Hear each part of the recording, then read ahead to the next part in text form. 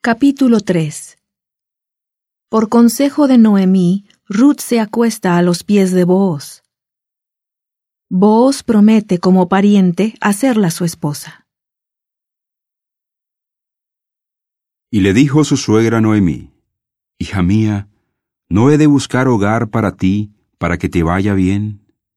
¿No es Booz nuestro pariente con cuyas criadas tú has estado? Y aquí que él avienta esta noche la parva de las cebadas. Te lavarás pues, y te ungirás, y vistiéndote tus vestidos, irás a la era, mas no te darás a conocer al varón hasta que él haya acabado de comer y de beber. Y cuando él se acueste, observa tú el lugar donde él se acuesta, e irás, y descubrirás sus pies, y te acostarás allí, y él te dirá lo que debas hacer. Y le respondió: Haré todo lo que tú me mandes. Descendió pues a la era e hizo todo lo que su suegra le había mandado. Y cuando Booz hubo comido y bebido, y su corazón estuvo contento, se retiró a dormir a un lado del montón. Entonces ella vino calladamente y le descubrió los pies y se acostó. Y aconteció que a la medianoche se estremeció aquel hombre y se volvió, y he aquí que una mujer estaba acostada a sus pies. Entonces él dijo: ¿Quién eres? Y ella respondió: Yo soy Ruth, tu sierva.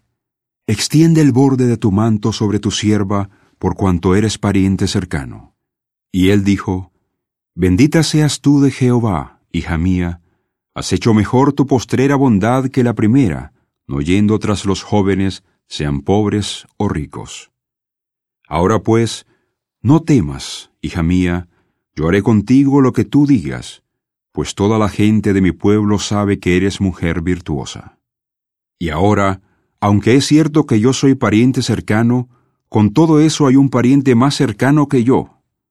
Reposa aquí esta noche, y cuando sea de día, si él te redime bien, que te redima.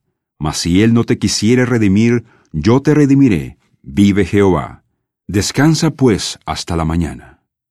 Y reposó a sus pies hasta la mañana, y se levantó, antes que nadie pudiese reconocer a otro. Y él dijo: Que no se sepa que una mujer ha venido a la era. Después le dijo: Quítate el manto que traes sobre ti, y sujétalo bien. Y sujetándolo ella, él midió 6 medidas de cebada y se las puso encima, y ella se fue a la ciudad. Y cuando llegó a donde estaba su suegra, ésta le dijo: ¿Qué hay, hija mía?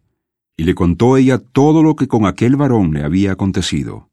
Y dijo: Estas 6 medidas de cebada me dio, diciéndome: para que no vayas con las manos vacías a tu suegra.